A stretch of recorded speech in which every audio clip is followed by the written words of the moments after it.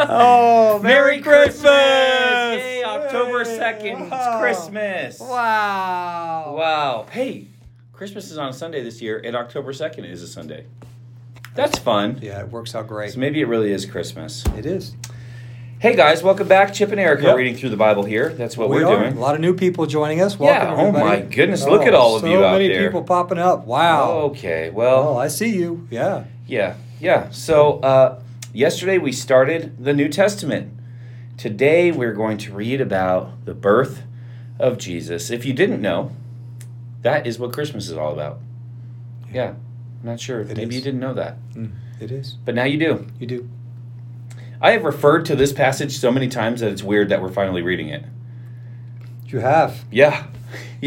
Okay, so we're going to jump in on Matthew chapter 1, and then we're going to jump over to Luke chapter 2. So Matthew chapter 1, Ancestors of Jesus the Messiah. This is the record of the ancestors of Jesus the Messiah, a descendant of David and of Abraham. Abraham was the father of Isaac. Isaac was the father of Jacob. Jacob was the father of Judah and his brothers.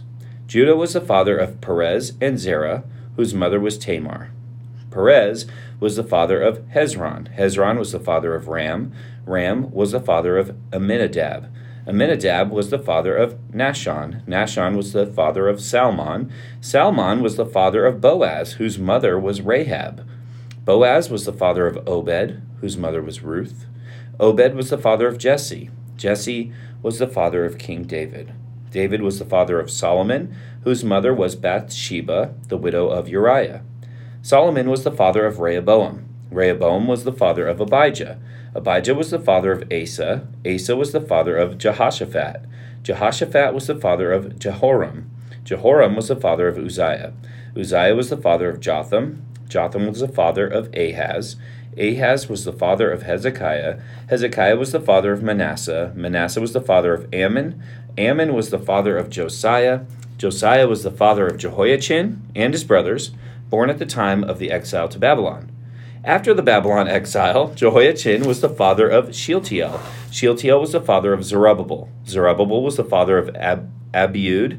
Abiud was the father of Eliakim. Eliakim was the father of Azor. Azor was the father of Zadok. Zadok was the father of Achim. Achim was the father of Eliud. Eliud was the father of Eleazar. Eleazar was the father of Mathan. Mathan was the father of Jacob. Jacob was the father of Joseph, the husband of Mary.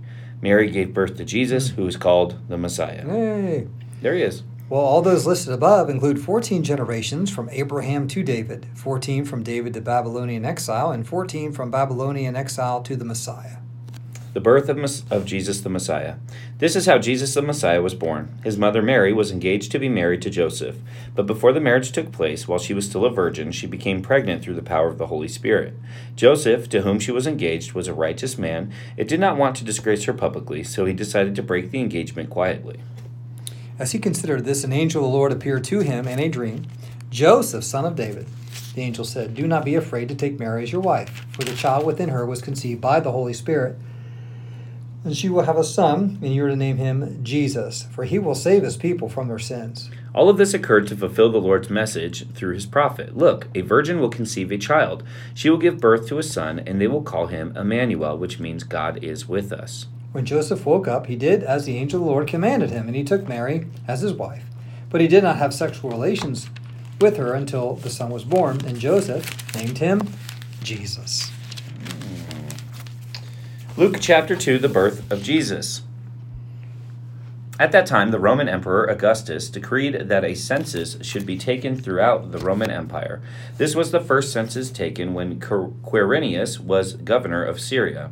All returned to their own ancestral towns to register for the census, and because Joseph was a descendant of King David, he had to go to Bethlehem in Judea, David's ancient home.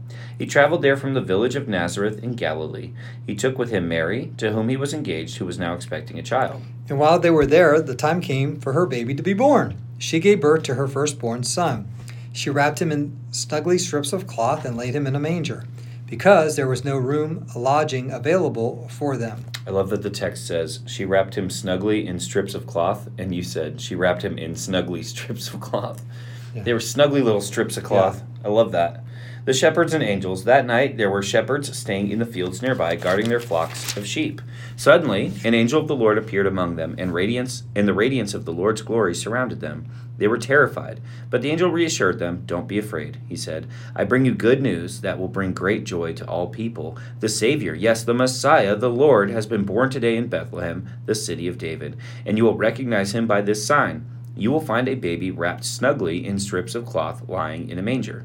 Suddenly the angel was joined by a vast host of others, the armies of heaven, praising God and saying, "Glory to God in the highest heaven, and peace on earth to those with whom God is pleased." When the angels had returned to heaven, the shepherds said to each other, "Let's go to Bethlehem. Let's see this thing that has happened, which the Lord has told us about." Well, they hurried to the village and found Mary and Joseph, and there was the baby lying in the manger. After seeing him, the shepherds told everyone what happened, and the angel said to them about the child. All who heard the shepherds' story were astonished. But Mary, she kept all these things in her heart, and she thought about them often. The shepherds went back to their flocks, glorifying and praising God for all they had heard and seen. It was just as the angel had told them. Jesus is presented in the temple. 8 days later, when the baby was circumcised, he was named Jesus, and the name given him by the angel before he was conceived. Then it was time for their purification offering as required by the law of Moses after the birth of a child. So his parents took him to Jerusalem to present him to the Lord. The law of the Lord says, if a woman's first child is a boy, he must be dedicated to the Lord. So they offered the sacrifice required in the law of the Lord, either a pair of turtle doves or 2 young pigeons. The prophecy of Simeon. At that time there was a man in Jerusalem named Simeon. He was righteous and devout and was eagerly waiting for the Messiah to come and rescue Israel. The Holy Spirit was upon him and had revealed to him that he would not die until he had seen the Lord's Messiah. That day the Spirit led him to the temple. So when Mary and Joseph came to present the baby Jesus to the Lord as the law required, Simeon was there. He took the child in his arms and praised God, saying, "Sovereign Lord, now let your servant die in peace as you have promised. I have seen your salvation, which you have prepared for all people. He is a light to reveal God to the nations, and he is the glory of your people Israel." Jesus' parents were amazed at what was being said about him. Then Simeon blessed them, and he said to Mary, the baby's mother, "This child is destined to cause many in Israel to fall, and many others to rise. He has been sent as a sign from God, but many will oppose him. As a result, the deepest thoughts of many hearts will be revealed, and a sword will pierce your very soul." The prophecy of Anna. Anna, a prophet who was also there in the temple. Anna, a prophet, was also there in the temple. There it is. She was the daughter of Phanuel from the tribe of Asher, and she was very old. Her husband died when they had been married only 7 years. Then she lived as a widow to the age of 84. She never left the temple, but stayed there day and night, worshiping God with fasting and prayer. She came along just as Simeon was talking with Mary and Joseph, and she began praising God. She talked about the child to everyone who had been waiting expectantly for God to rescue Jerusalem. That's it. That's it. That's it. Yeah, that is it. Wow. Okay. So, 2 semi-ordinary pastors read an extraordinary book to a growing and amazing group of people. Yep. We answer 2 questions. So what? So what? And for the Gospels, what does this tell us about God? So that could be, what does this tell us about Christ? Well, that's a new questionnaire. Right. Wow. It's a new question. Because where's Jesus is kind of lame. Yep. When you could just go right there. Here he is. There he is. He's a little baby. Right there. So what does this tell us about God? It could be, what does this tell us about God the Father? What does this tell us about God the Son? What does this tell us about God the Spirit? What does this tell us about God? So that's for the Gospels, and then we'll see what happens when we get to the rest of the New Testament. I'm not going to pretend like I have that planned. Yeah. All right. Yeah. So, Chip. Yes. The people want to know. They want to know. Especially our new visitors. Yes. So what? Hello, everybody. Yes. So what? Man, this is a big deal. The birth of Jesus, our Savior. Just an extraordinary event happened in not so much of an extraordinary place, but I think what was amazing to me, besides all that, was really what's leading up to it, where Joseph, so Joseph, he was a righteous man, and he did not want to disgrace her publicly. Mm-hmm. So he was going to just break the engagement quietly. Yeah. He had every right to not do that, to make a big deal about it. Mm-hmm. And a lot of people did, a lot of people would, but not Joseph. And so then God got a hold of him through an angel and kind of talked to him. And then Joseph decided out of that, okay, this is of God. This is a God thing, a good thing. And so he was not going to be afraid of this situation. And he realized that what was in her was conceived by the Holy Spirit. Mm-hmm. And that Jesus was going to be born, and he was going to save his people from their sins. Yep. So he knew what that was about. Messiah Jesus was coming, and wow, this is a big deal. So everything changed for him after that. So I think his disposition of being a very kind, gentle man really paid off. It allowed God to speak into him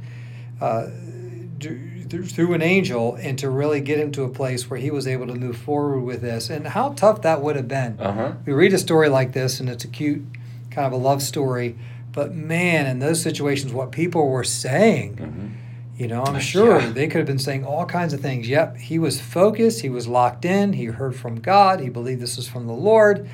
And so that, in my mind, was a strong man of God, a righteous man of God, which was doing the right thing and moving forward, which, was good. I mean, this story could have been a lot different if he didn't do that. No kidding. So I think, the takeaway is to be strong with what God's calling us to do, to know what he's calling us to do, and to be strong. And not everybody's going to like it or agree with it. Some people will say some bad things about it, I'm sure, and you. But you got to be strong in the Lord and move ahead and do what's right. And that's what he did. That's what Mary did. And it really was a part of the story, which is pretty cool. So the takeaway there is to follow God's way, even when it seems crazy and out of sorts there, and to follow his lead. So love that. There you go. Absolutely true. Okay, so what does this tell us about God? Well, it tells us a lot about God. First of all, let me say that. And that's going to be my answer every day. Is this tells us a lot about God. But I think the thing that this really shows me about God, that speaks to me today, is this is all part of a plan that has always been. Right? So it's not like God suddenly was like, okay, you know what we're going to do? Nothing we've tried. So the 10 Commandments didn't work. We gave him a king. That didn't work. We had all those prophets. Didn't work. I'm just going to go down there.